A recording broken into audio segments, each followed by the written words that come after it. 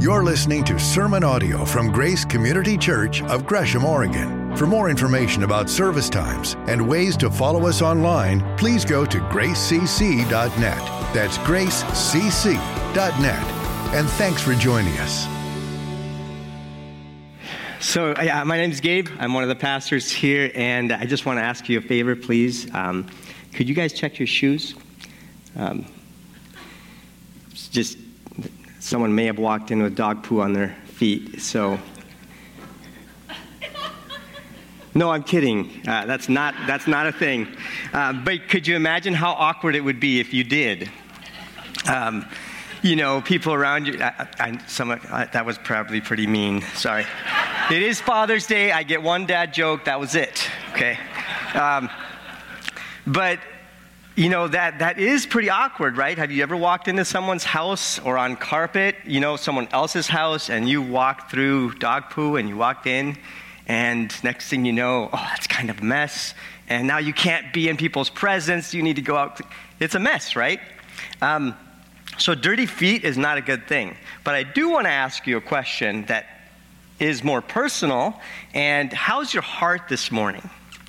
What did you walk your heart through this week? And maybe what did you bring in this morning? And just think about that as we dive into John chapter 13 this morning. So just something to think about, because that's really where we're going with this passage in John chapter 13. I'm Gabe Meiers. I'm the pastor of the Hispanic Ministries here. And we have 6 kids at home, so I'm really glad to be one of the dads, the violin player up front. That's my daughter, Essie. And this guy here is a good friend. His name is Tex Newman. Does anybody in here know him? Okay, look at that. There's some people who know this guy. Hi, Milt. Anyway, Tex Newman is a speaker at a boys' camp out at Eagle Fern Camp. And usually he gives his week up, he goes out there, and he brings all of these airplane models out there, and he shows the boys these models, and he tells stories, his personal life stories, and then stories of missionaries. He gives boys pellet guns, and he flies airplanes close to them so that they can try to shoot it down. Can you imagine? Yeah, that's pretty cool. And sometimes they do come down, and he just fixes it back up, but it's a lot of work. But over the past couple months, at least, maybe a little more, I've been taking my son Joel and a good friend, a Kanjar kid, over to visit this guy in his shop. And basically I asked him, would you consider spending some time with my son? And then it ended up being, I really liked what was going on. I decided to stick around. But basically, he teaches us how to build airplane models. And he does it all out of balsa wood, every little piece at a time, every rib at a time. And you take this model and you glue it together. And the whole time, he's telling the stories. And before we get there, I'm driving up down and I'll ask the boys, hey, do you guys have a question for Tex this morning? Because the airplane model building is the secondary thing. The primary thing is listening to his passion for Christ, his life as a man, what it means to be a husband, a dad. Little questions like, hey, did you ever date anybody? And he'll go back in time until, there was, I don't know the names, but he starts telling stories about things. He's got a fake eyeball, by the way. And he'll tell stories of how he sabotaged things intentionally, like he popped it out where he wanted more. Anyway. But this guy's stories, one of the most amazing stories, one of the questions that was asked of him was, if you could give us one thing that was important in your life, what would it be? What would be the one thing you would want people to know? And I remember he told us the one thing one week. I can't remember exactly what that was. It's kind of important. But the next week, he corrected it and he said, I think the one thing is actually something different. And let me go back and tell you. And he describes his childhood, and he said when he was about 11 years old, he came home, and he had to do something for his dad, and he messed up. And his dad got so upset with him, he took him and he picked him up and he sat him down over and over. And it messed up his spine. And so from age 11 to about 21, he was in pain and using a brace and all these things. And it took him a very long time. And during that time period, he said, I only had three phrases for Dad. Yes, no, and go to hell. And but something happened in his life. And at age 21, he was able to go back and forgive his dad and start over, cleanse the relationship. And so what he would say the one thing is learn to forgive. Learn to be forgiven and forgive. But let's go with that just this morning. We'll come back to this a little later. We're in John chapter 13, verses 1 to 17. And before just the context of this chapter, a couple chapters back in chapter 11, remember Jesus raises Lazarus from the dead. And the whole point of that is just to prove, just for people to understand, there's no one's ever been able to do that. There's only one who can raise someone who's dead, and that's God. And so Jesus is from God. He comes from God, and there are all these eyewitnesses. People come from all over to see him.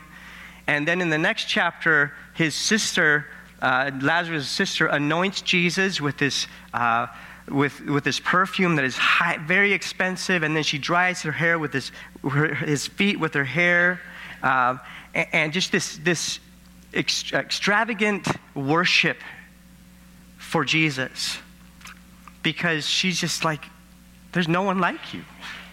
And in the rest of that chapter, Jesus marches into Jerusalem, and the Jews are expecting the Messiah to come on a white horse, this mighty conqueror. Instead, Jesus walks in on a donkey, humble. And so he challenges the way they would see the Messiah.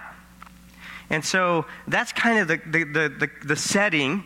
It's the Passover week is already here. Like, this is actually the beginning of it. Like, they're getting ready for this. And so here's John chapter 13. It was just before the Passover festival. Jesus knew that the hour had come for him to leave this world and go to the Father. Having loved his own who were in the world, he loved them to the end. The evening meal was in progress, and the devil had already prompted Judas, the son of Simon Iscariot, to betray Jesus. Jesus knew that the Father had put all things under his power and that he had come from God and was returning to God. So he got up from the meal, took off his outer clothing, and wrapped a towel around his waist. After that, he poured water into a basin and began to wash his disciples' feet, drying them with a towel that was wrapped around him. He came to Simon Peter, who said to him, "Lord, are you going to wash my feet?" Jesus replied, "You do not realize now what I am doing, but later you will understand." "No," said Peter, "you shall never wash my feet." Jesus answered, "Unless I wash you, you have no part with me." Then Lord, said Simon Peter replied, "Not just my feet, but my hands and my head as well." Jesus answered, "Those who have had a bath need only to wash their feet. Their whole body is clean. And you're clean, though not every one of you." For he knew who was going to betray him, and that's why he said not everyone was clean. When he had finished washing their feet, he put on his clothes and returned to his place. "Do you understand what I have done for you?" he asked them. "You call me teacher and Lord, and rightly so, for that is what I am. Now that I, your Lord and teacher, have washed your feet, you also should wash one another's feet.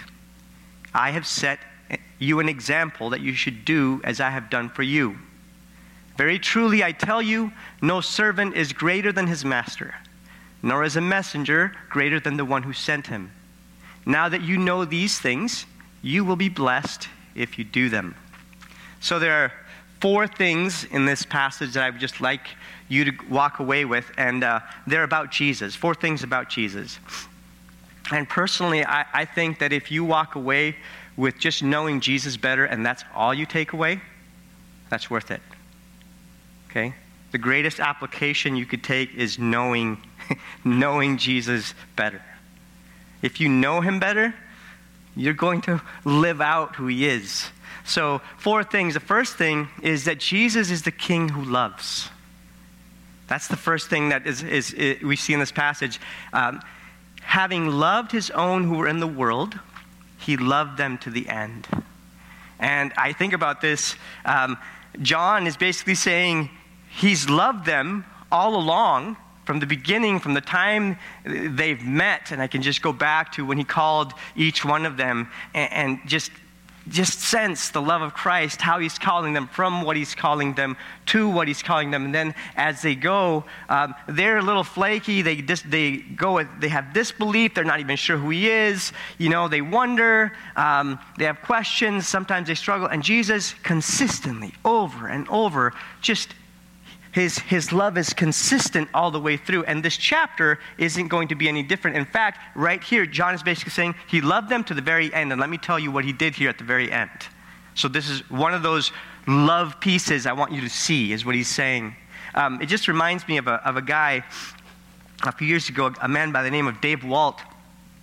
Before he passed away, his son, they did this thing to honor him in his life. They'd rather honor him now while he's around than after he died, right? Like the memorial service, sometimes people will honor someone and they never said things about him in life to his face. And so they were like, we want to honor you here, now. And so Dave was there, and his son Scott, who is a missionary in Austria, came on Zoom and live. I don't know if it was live, maybe, but he basically... there was a video or somewhere he said about his dad.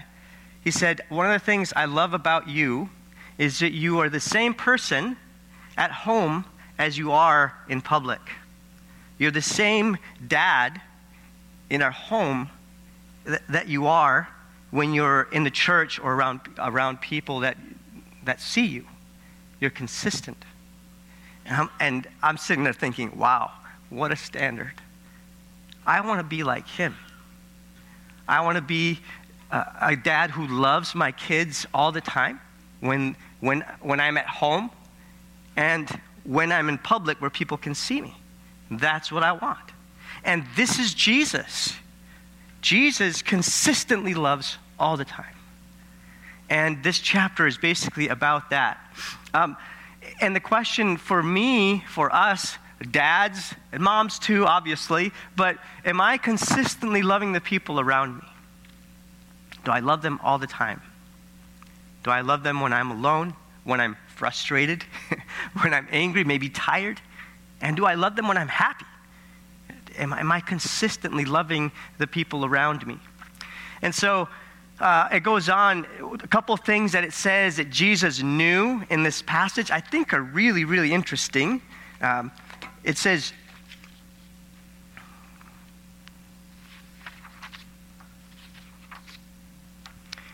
Jesus knew that the hour had come for him to leave this world and go to the Father, right?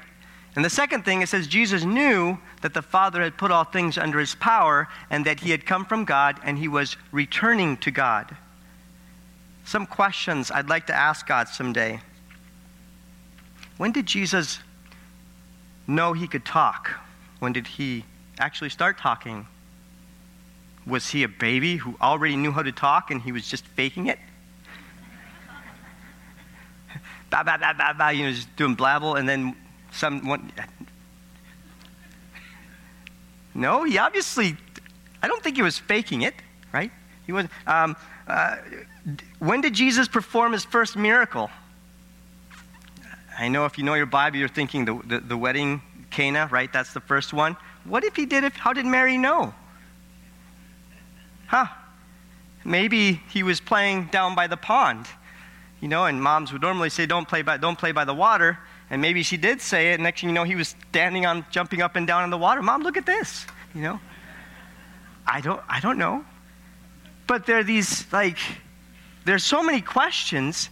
But one of the things we do know, like Philippians tells us that Jesus put aside he emptied himself of his godly nature. In Spanish, I know I'm not supposed to do this, like we get our Bible from Hebrew and Greek, right? Not from Spanish, but the word is despojémonos, which means like you take this garment and you throw it down. And he takes his God nature and he puts it aside. He takes it down. And he comes to earth, and Hebrews says he learned things like obedience. Didn't say he never sinned, but he learned things. So there are some things he learned. But in this passage, what's interesting, it says he knew, like the hour had come. In the previous chapter, he says, Father, glorify me. And then he says, this is the hour that I've come for. Like this is the whole reason I'm here is for this hour. The cross is coming, and that's what I'm here for. And here he says, he knew that the Father had put all things under his power and that he had come from God and was returning to God. Can you imagine finding out? I don't know if he just found out now, but can you imagine finding out suddenly you won the lottery on being the most powerful person in the universe? Or, what would you do with that? What's so interesting about Jesus is that he got up from the meal, took off his outer clothing, and wrapped a towel around his waist. And after that, he poured water into a basin and began to wash his disciples' feet, drying them with the towel that was wrapped around him. That's what he chooses to do with all of this power. What a picture. What contrast between broken men that would suddenly find out they have all this power. This is what Jesus does. Jesus is our humble Lord. It's one of the things we need to know about him. He is a king with a towel, a basin, and water. And there's so many layers when we think about the things he's doing. It's this idea of water, the idea of washing people's feet goes back a couple of chapters. You think of Mary, drying his feet with her hair. It's just this humble position. Suddenly Jesus is doing this, but Jesus is washing his disciples' feet. And I'm guessing some are more dirty than others. I don't know, but he's humble, and he washes their feet. So one, he's serving them, but there are so many pictures of this. One of the pictures is the cross. The whole reason why he came was to die on the cross so that by his blood, by his death, he could wash away our sins. That's the big picture. But then there's also the healing in relationships. And we go to like Ezekiel, this was prophesied way back. God said, I will sprinkle clean water on you and you will be clean.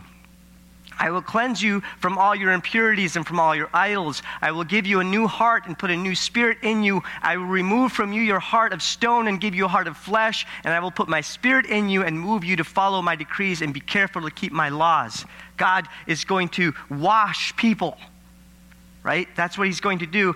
Jesus, when he talks about how he does this, later on in John 15, he's going to actually, during the same dinner period, more likely, he says something very interesting to the disciples. He talks about God's pruning in their lives, but then he says, you are already clean because of the word I have spoken to you. The word he had spoken. John has a lot to say about the word. Jesus is the word, right?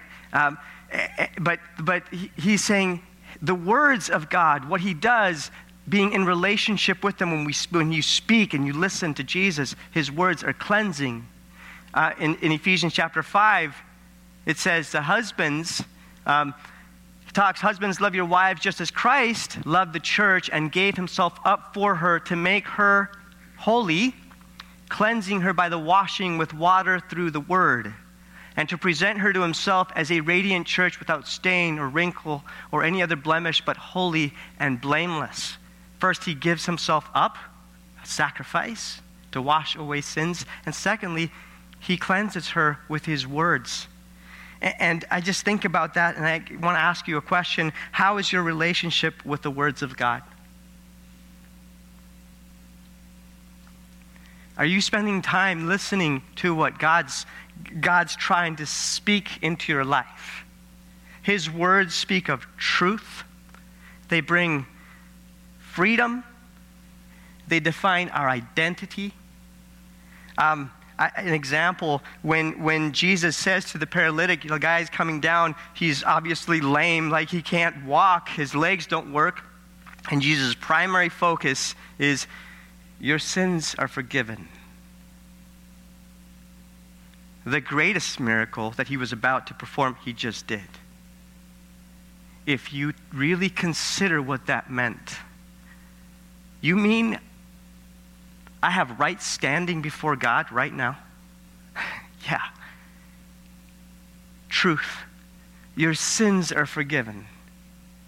The words of Jesus are powerful. They're huge. Or when he speaks to the woman that was caught in adultery, and he says, I don't condemn you either. Go and stop. Go and sin no more. Those words are empowering. They're grace-filled to go and live in freedom. They're not condemning and judging. These are the words of Jesus. They're very, very powerful. So my question to us is how is my relationship with the words of God? Did I spend time listening to God's word last week, during the week? Am I consistently in it? And I think the question when it comes to God's word is, will I listen to his words and follow his ways for my life? Will I trust Jesus? And I have conversations in the past week with people, but one of those things that I've heard is, how can I trust him if he allowed all of this pain and garbage in my life? If you're there this morning, I don't want to minimize the pain. I don't want to minimize what's going on in your life. It's very real. How you process that pain is also really, really important. That's really important, how you process the pain and how you deal with it. And so just the questions, how are you relating to the words of God? These are real questions. Sometimes we're unaware that these questions are loaded with presuppositions. They are loaded with the way we see God, and the way we see God matters. For example, in this passage, we look at Peter and how he sees God, right? Look at what he does. He comes to Simon Peter, who said to him, Lord, are you going to wash my feet? Are you kidding? And then he says, no, you shall never wash my feet. Why? What's his image of Jesus? When he first met Jesus, and Jesus is on that fishing boat, and he caught all these fish, he suddenly falls at Jesus' feet, and he says, Jesus, go away from me, because I am a sinful man. I don't deserve to be in your presence. And here it's creeping up again. Jesus, I don't deserve that you would wash my feet. You're too great. I am unworthy. And so I'm going to push you away. What's so nice is Jesus insists, right? Jesus, well, hold up, Peter. Don't let that come between us. Look at who I am. That's what Jesus is calling to. Sin has a tendency to make us want to hide from God. Man, all the way from the Garden of Eden until now, that's what it does. And so just a question for you, are there any images I might be imposing on God? Any ideas, preconceived ideas on what he might be like? We tend to think he's a sinner like me, therefore he's going to react like me if I were in that position. And he's not. That's not who he is. So is there anything that you have that you're bringing that it says, this is what God is like? It could be from maybe something you got from your dad. I had a conversation with one guy, basically he took the way his dad was, and he's saying, this is what God is like.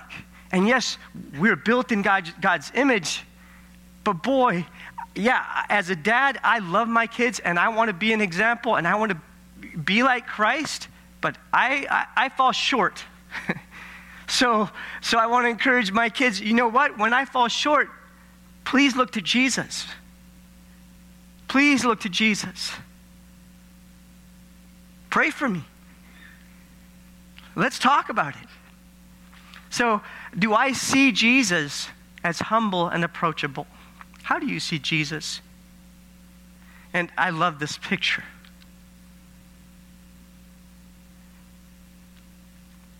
Is that how you see Jesus?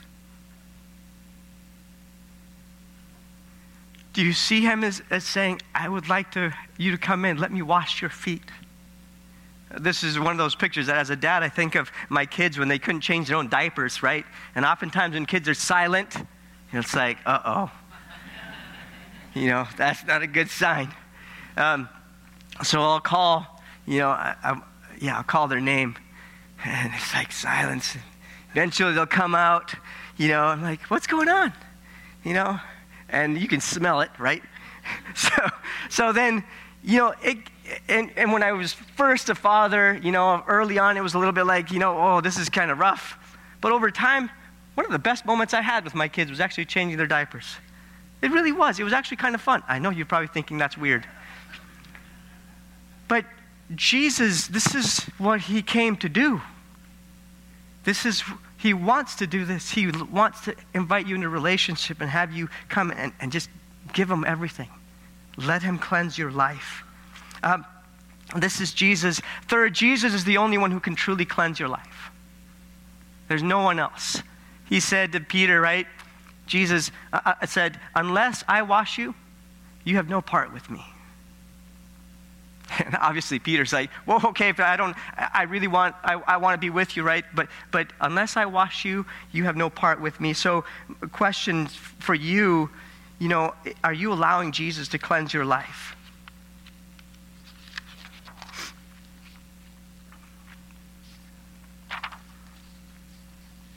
Relationship is a continual thing. One of the things that's really interesting in this picture is the idea of culturally they would just have this base and people would bathe probably before they went to visit someone, right? But then when you get there, your feet are dirty. And so the idea was the foot cleansing was about ongoing relationship, about being able to be with each other and it not being weird.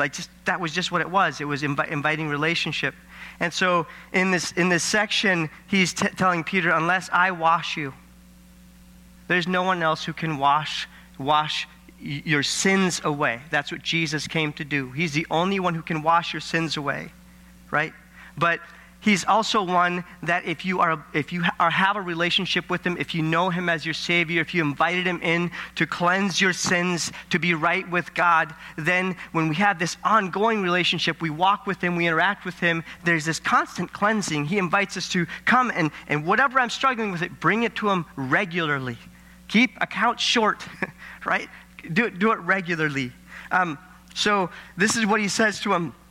So just a question for us before we get there. Those who have had a bath need only to wash their feet. Their whole body is clean, and you're clean, though not every one of you. Who's he talking about? Judas. Can you imagine being Jesus and washing Judas's feet?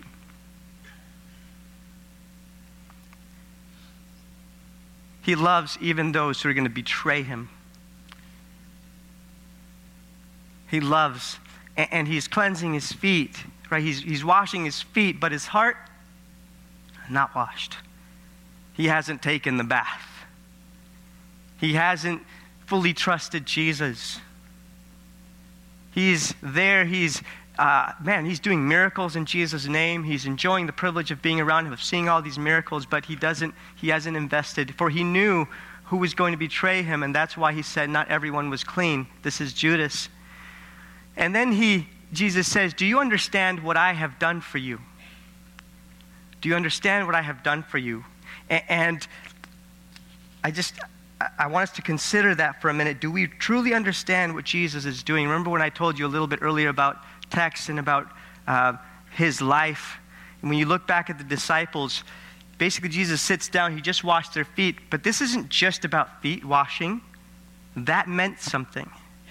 And it basically meant what I have done for you from the moment I've come into relationship with you to now. I have served you. You were a lost sinner, purposeless, and I've given you identity, I've forgiven you, I've cleansed you, and I'm giving you purpose. Like, this is who you are, and it's in relationship with Jesus. And he said, do you understand what I've done for you, right? And so the question for us, do you understand what Jesus has done for you? Do you understand what the cross means? Do you understand what it means to be in relationship with Jesus? And something to consider, do I need relational healing in my life? That ongoing relational healing with Jesus is one thing, but also do we turn to Jesus? But what about relational healing in our relationships with other people? What if when people come over, when we're interacting with them, the first thing we're considering is, are there any issues I need to deal with? Like, I get that maybe the moment isn't the right thing, but is there an obstacle between us that I need to get out of the way? And just to constantly evaluate myself, what is it that maybe there's something between us that I'm not aware of, and I want to go there. I want to keep my relationship clean. I want to cleanse it, forgive, apologize, just this. And secondly, do I turn to Jesus for cleansing?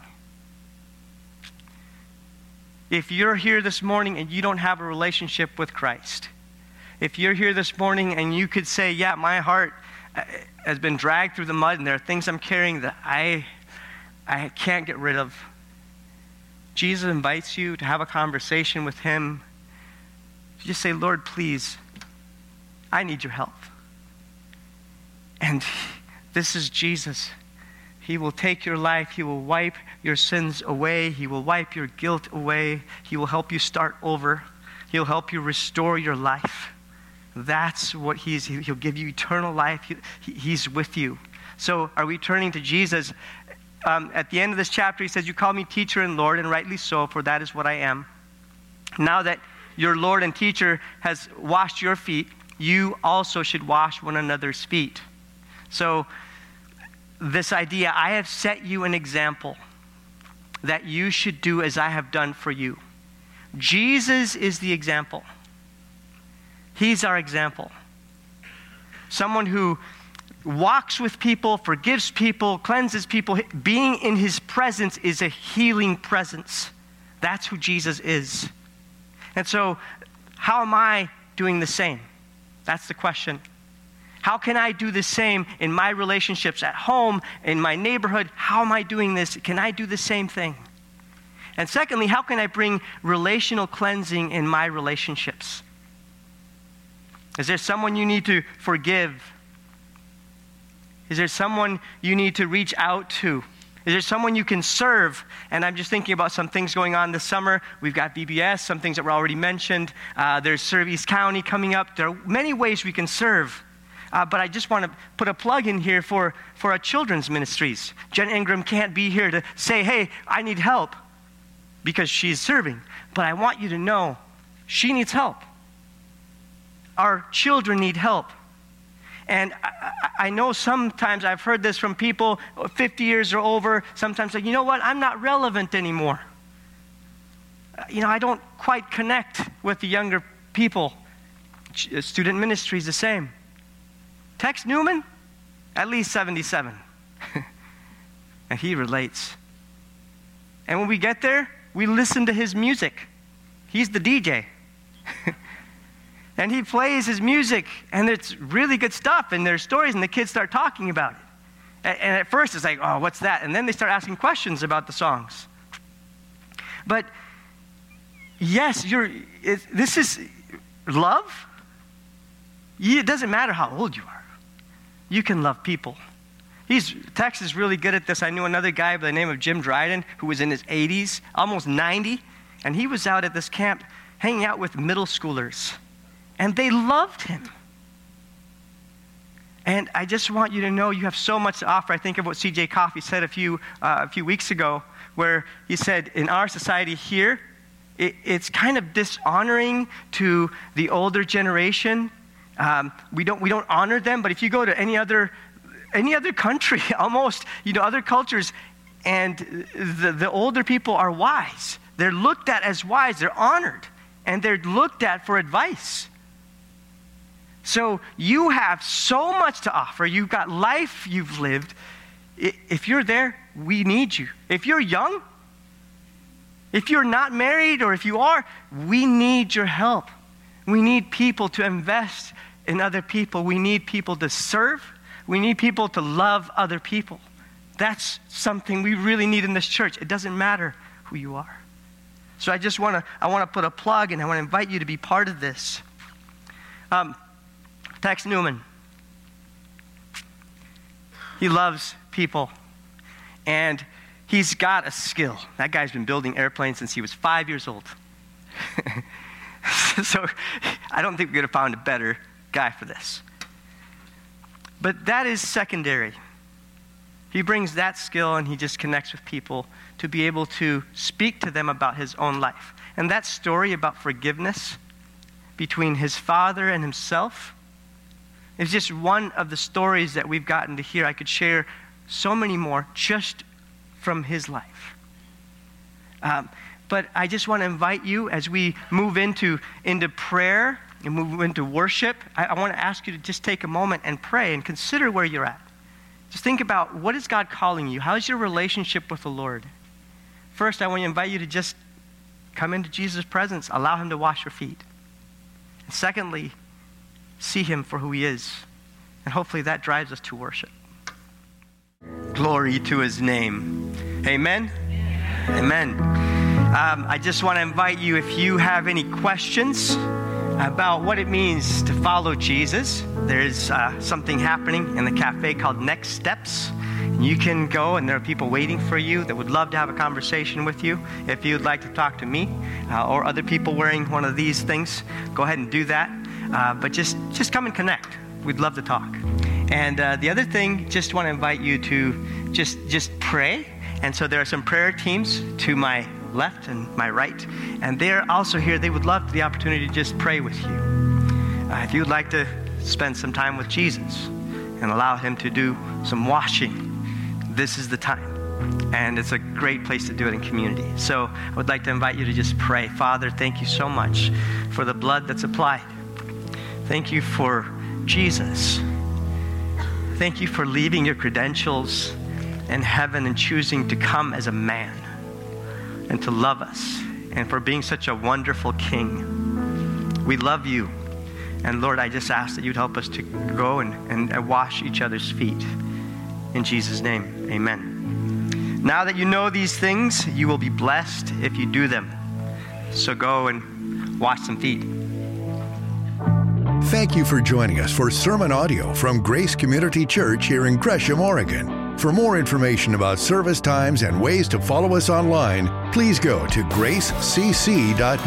That's gracecc.net.